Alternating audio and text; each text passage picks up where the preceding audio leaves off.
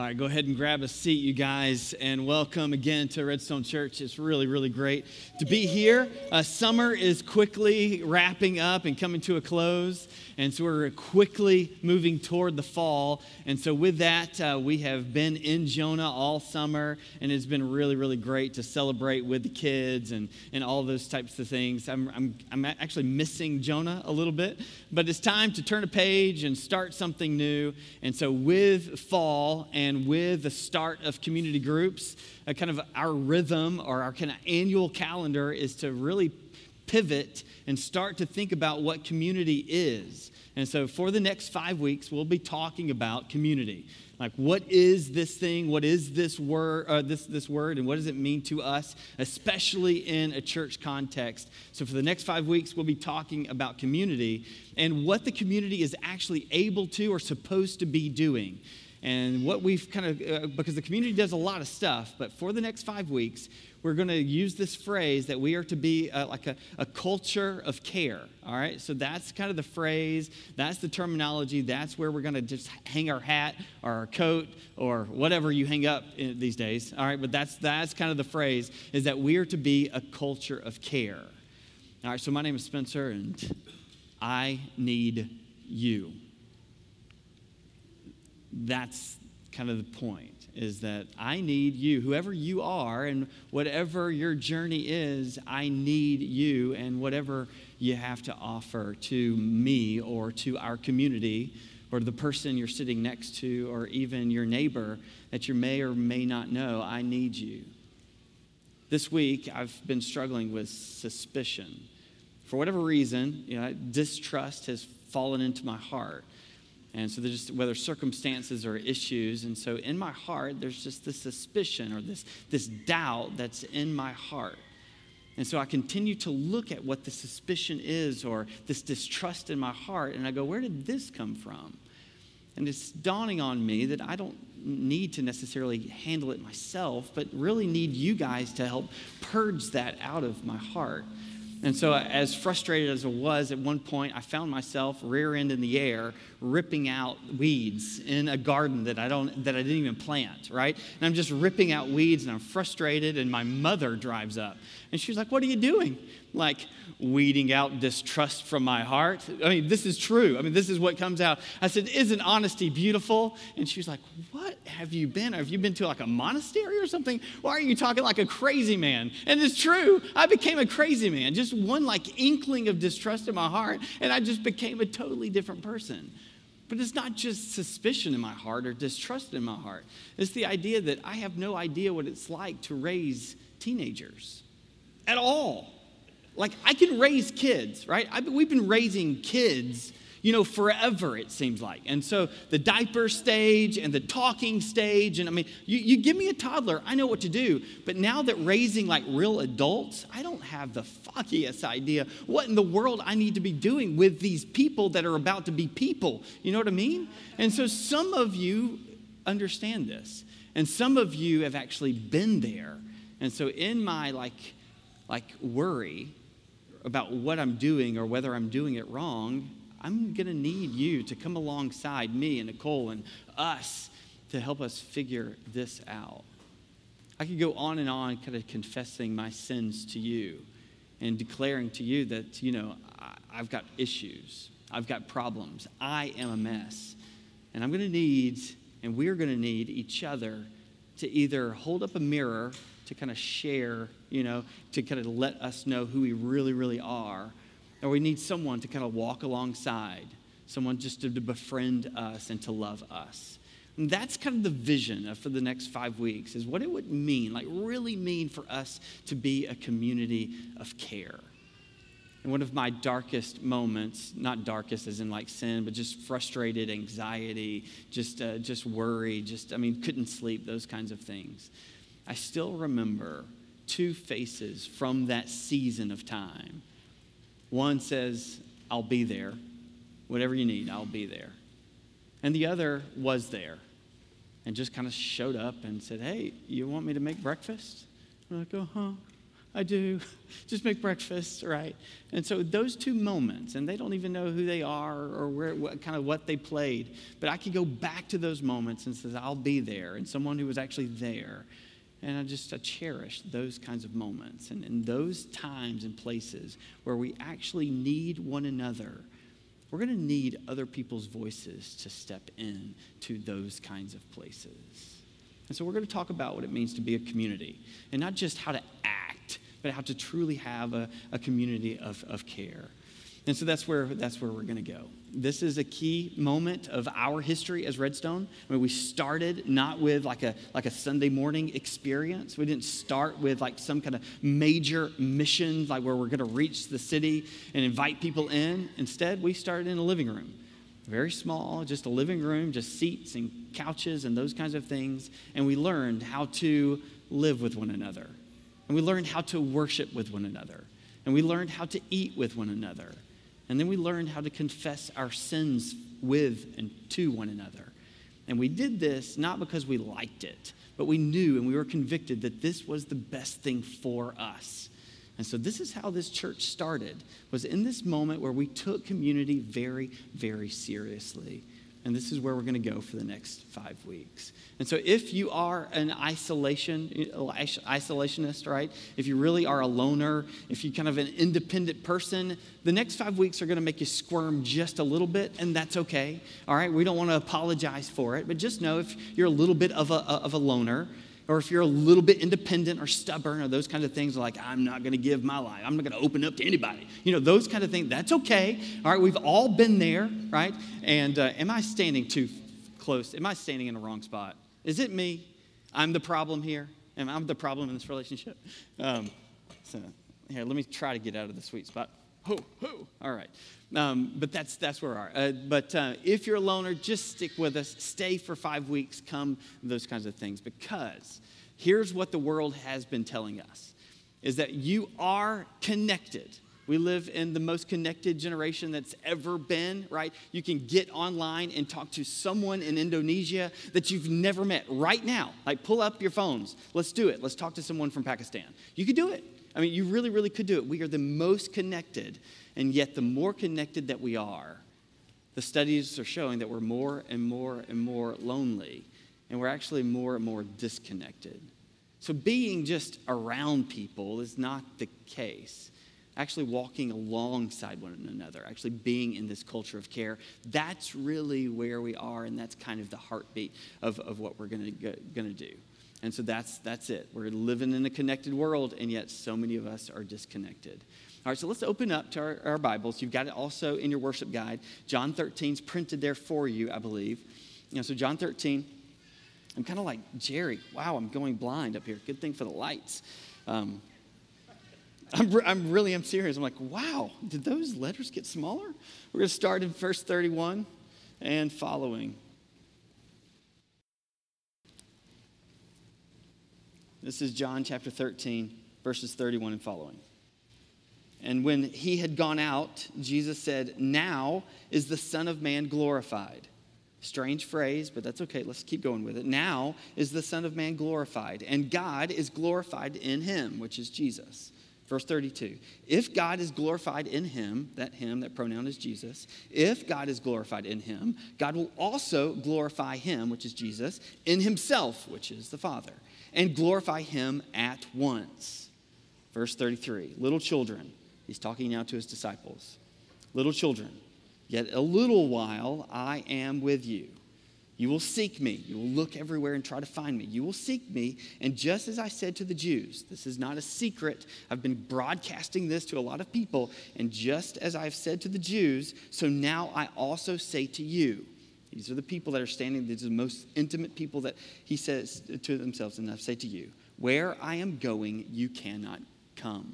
I'm about to depart. I'm about to go someplace. You're not going to be able to follow me. You've been following me to Galilee and then back to Judea, up to Galilee, to Capernaum, back down to Jerusalem. You've been following me, but I'm about to go to a place in which you cannot go. Then verse 34, a new commandment I give to you, that you love one another, just as I have loved you. And also you are to love one another. By this, all people will know that you are my disciples, for you have to love one another. And that's today's passage. The idea is that we are to love one another. We're going to talk about three things this morning. Three things is number one is just this idea of the meaning of what this new commandment is. And so we're just going to talk a little bit about the meaning, the context. We'll get our lexicons, those kinds of things. But just understand, just nuts and bolts, black and white, what does it mean to love one another?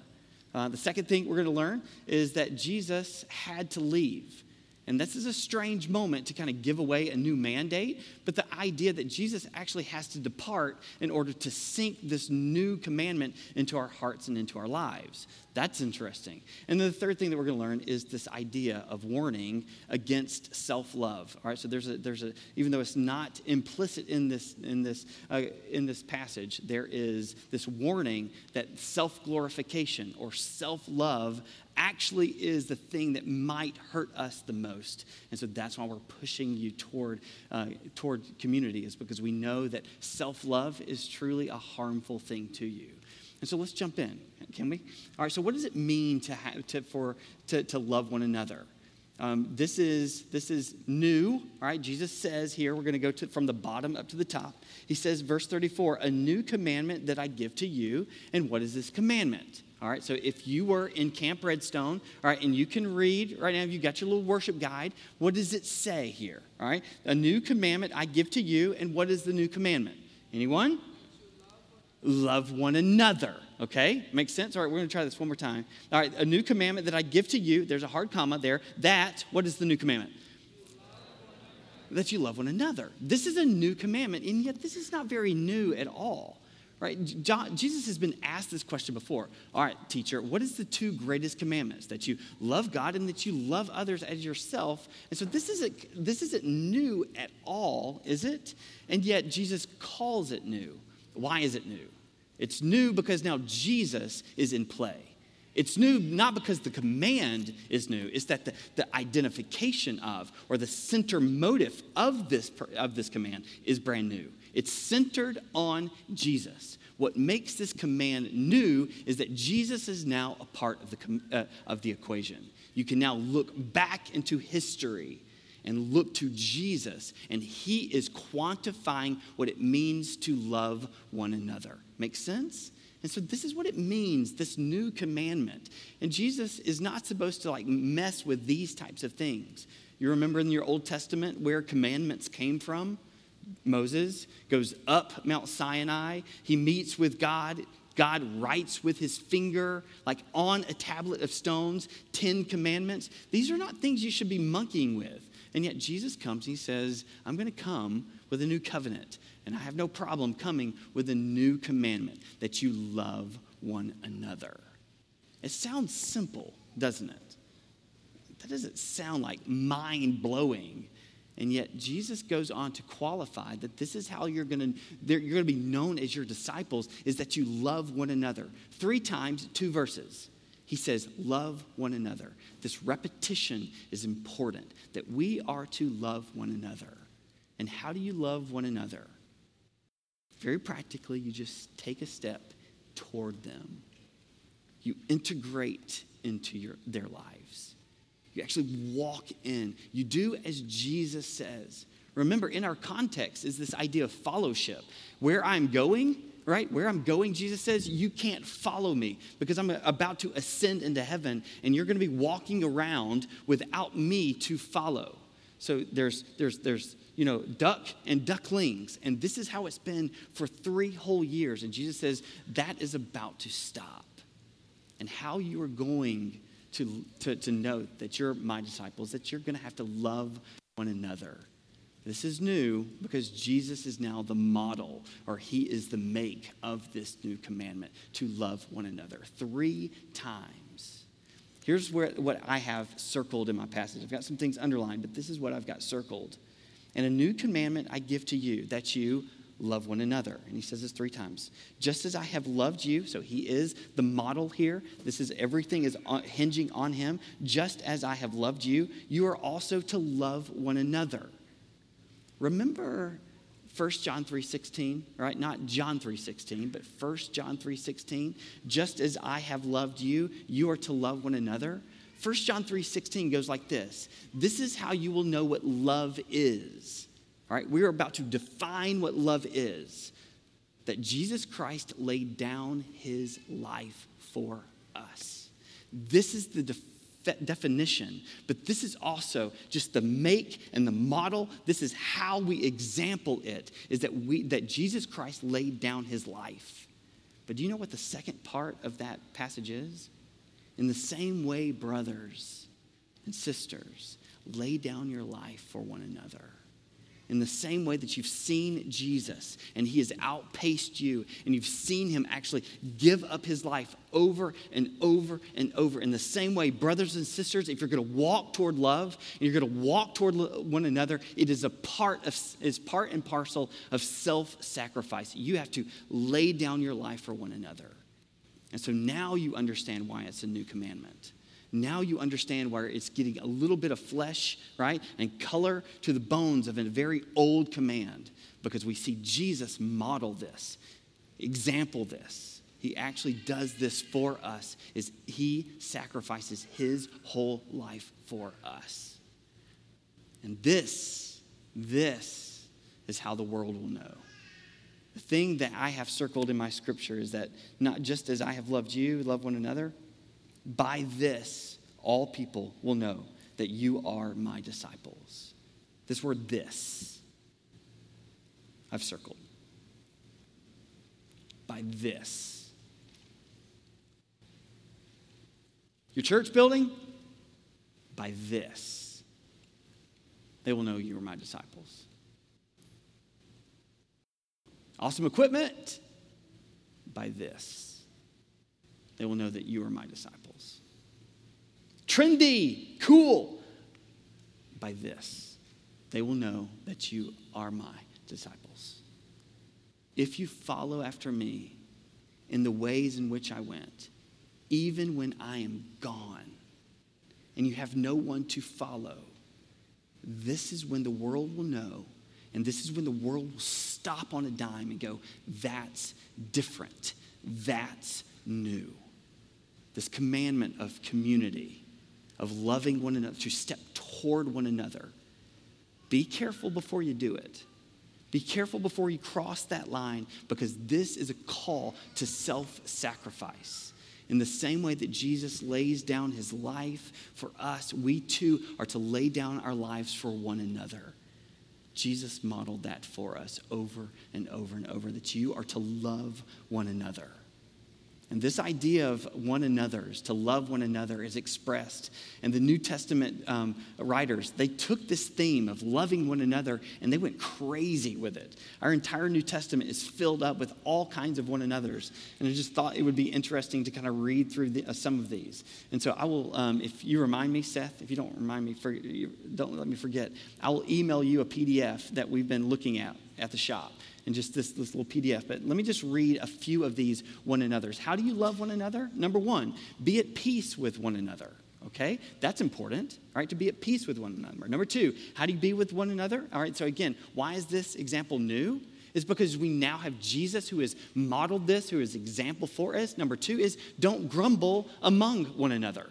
Okay, now we can understand why it's new, because I grumble all the time. But now, to be a part of this new community, don't grumble among one another. John 6:43, be of the same mind with one another. Accept one another. Wait for one another before the Eucharist. Don't bite, don't devour, do not consume one another. Don't challenge or envy one another. Gently, patiently tolerate one another. Be kind, be tenderhearted, be forgiving to one another. Bear with and forgive one another. Seek good for one another. Do not repay evil for evil. Don't complain against one another. Confess your sins to one another. You want me to keep going? Okay, I will. All right, here we go. Love one another. We see that 1, 2, 3, 4, 5, 6, 7, 8 different times. Through love to serve one another. To tolerate one another in love, to greet each other with a kiss of love, right? Thank you, Nicole. I will just quote this one a lot, all right? 1 Peter 5, that was funny. All right, you got to greet each other with a kiss. I'm not kissing you, Colin. Be devoted to one another in love, all right? And here we go. Let's keep going. Wash one another's feet. To give preference to one another in honor. Don't be haughty. Be of the same mind. Serve one another. Be subject to one another. Regard one another as more important than yourselves. Clothe yourselves in humility toward one another. This is how they will know that you are my disciples. This is the definition. This is the meaning of this new command. This idea that we are to lay down our lives for one another and all of those practical ways in which we do it. I will say, as the Christian community, we're not great at these types of things. We're full of self-love and self-exaltation. I don't know how many times we wake up each morning thinking how we can dive into to truly do this new commandment, to love one another, to walk alongside one another, whether it's easy or not, whether I like it or not. And that's the thing you need to understand about this new command. And this new command that I give you, Jesus says, that it's a command. This is not whether you feel like it. This is a command that needs to be obeyed. This is either yeah or no. This is whether we do it or not. This is a command that needs to be followed and obeyed. This is not about my feelings. This is not whether it's convenient or not. It's not whether I like him or her or not, or them or not. This is how an entire generation will know that you are my disciples, is that when I'm gone, you're still going to be acting and looking like me. This is, for Jesus, this is like so humanistic. I mean, I can't believe some of the words that are in this paragraph. The idea that I'm gone. They're no longer going to be looking to me or at me because I'm going to be gone. And so where will their face, the entire world, where will their faces be pointed? Where will the focus of their attention be? On you, acting like Jesus.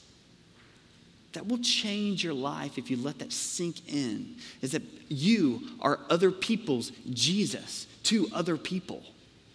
That should scare you to death, and you should feel great honor that is the type of privilege and power that God has bestowed onto you. And this is why it's a new command. It's because you and I have a really hard time following this one or obeying this one. For 5 weeks, we're going to try to lift us up, to encourage us, to embolden us, to say, this is not just something like that God has put on our plate to weigh us down or to burden us or make it heavy. This is not some legalistic mandate that God in heaven just trying to stifle us and those types of things. Instead, Jesus tells us that if it's from him and if he is going to model it for us, Jesus is saying this is how you are going to flourish. This is how you're going to find life. This is how you are going to enjoy life. This is how you're going to find meaning by this thing right here, that this is my command. Jesus is going to soak up all of the attention in the room. And all of us are going to look at Jesus as he modeled us. And our eyeballs are going to be like, okay, how did you do it, Jesus? How did you do it, Jesus? We're just going to continue to read our scriptures over and over and over. Like, how did you lay down your life? So we are going to be consumed with how he lived and these one another's so that we are consumed by that thing. There's a lot of things that are grabbing our attention in this world. A lot of things that are just veering us a different way. Nicole and I were at a very expensive restaurant. It was one of those restaurants that had, we were sitting kind of on kind of a balcony type thing, and we were overlooking the Blue Ridge Mountains. It was one of those places where it was beautiful and gorgeous and amazing. And we got there about 6 o'clock, 6:30, 7 o'clock, somewhere in there, and you could see the sun set And so we're all like just looking over this balcony at the Blue Ridge Mountain. We're like, we live here. We live here. It's amazing. I mean, it's just so great and so beautiful. And look at the colors and the Blue Ridge. Oh, this is so good. And so we're just kind of mesmerized and we're just whatever. And then there's more couples and we just continue just to kind of gather some people. And we're not talking to them, but we're all kind of just mesmerized at this thing, like transfixed at this look. And we just kind of, oh, that's awesome. But then I notice that behind us, right, there's the bar is behind us. And there's some rowdies over there, and they're having a great time. And I think it was like the NBA or NFL or draft or something like this. And so there was just as much commotion over there, if not more, staring at this TV and like the NFL draft or something. And I kept going, no. Y'all, the beauty's over here. Like the beauty's here. And I remember being so like a heavy heart. I started journaling and I wrote a poem on just like how the TV is stealing my soul, right? And that is, I'm not going to share it with any of y'all. I can't believe that's coming out. But this is coming. Like I'm writing poetry. Like I can't believe it. There is a better affection. There's something greater out there, right? And so this is what's happening is there's like these two worldviews going on. And so as a community of believers, we just have to be careful at what we stare at, right? And what Jesus is telling us here is look at my example and how I laid down my life. Because there are going to be people, as you are looking to me, there are going to be people looking at you and to you. And that's an unbelievable privilege, an unbelievable power. And it really could change the world forever. Jesus says, I've got to go, so we're going backwards here. Little children, yet a little while, I'm with you. And you seek me, and just as I said to the Jews, so now I say to you, where I'm going. And Jesus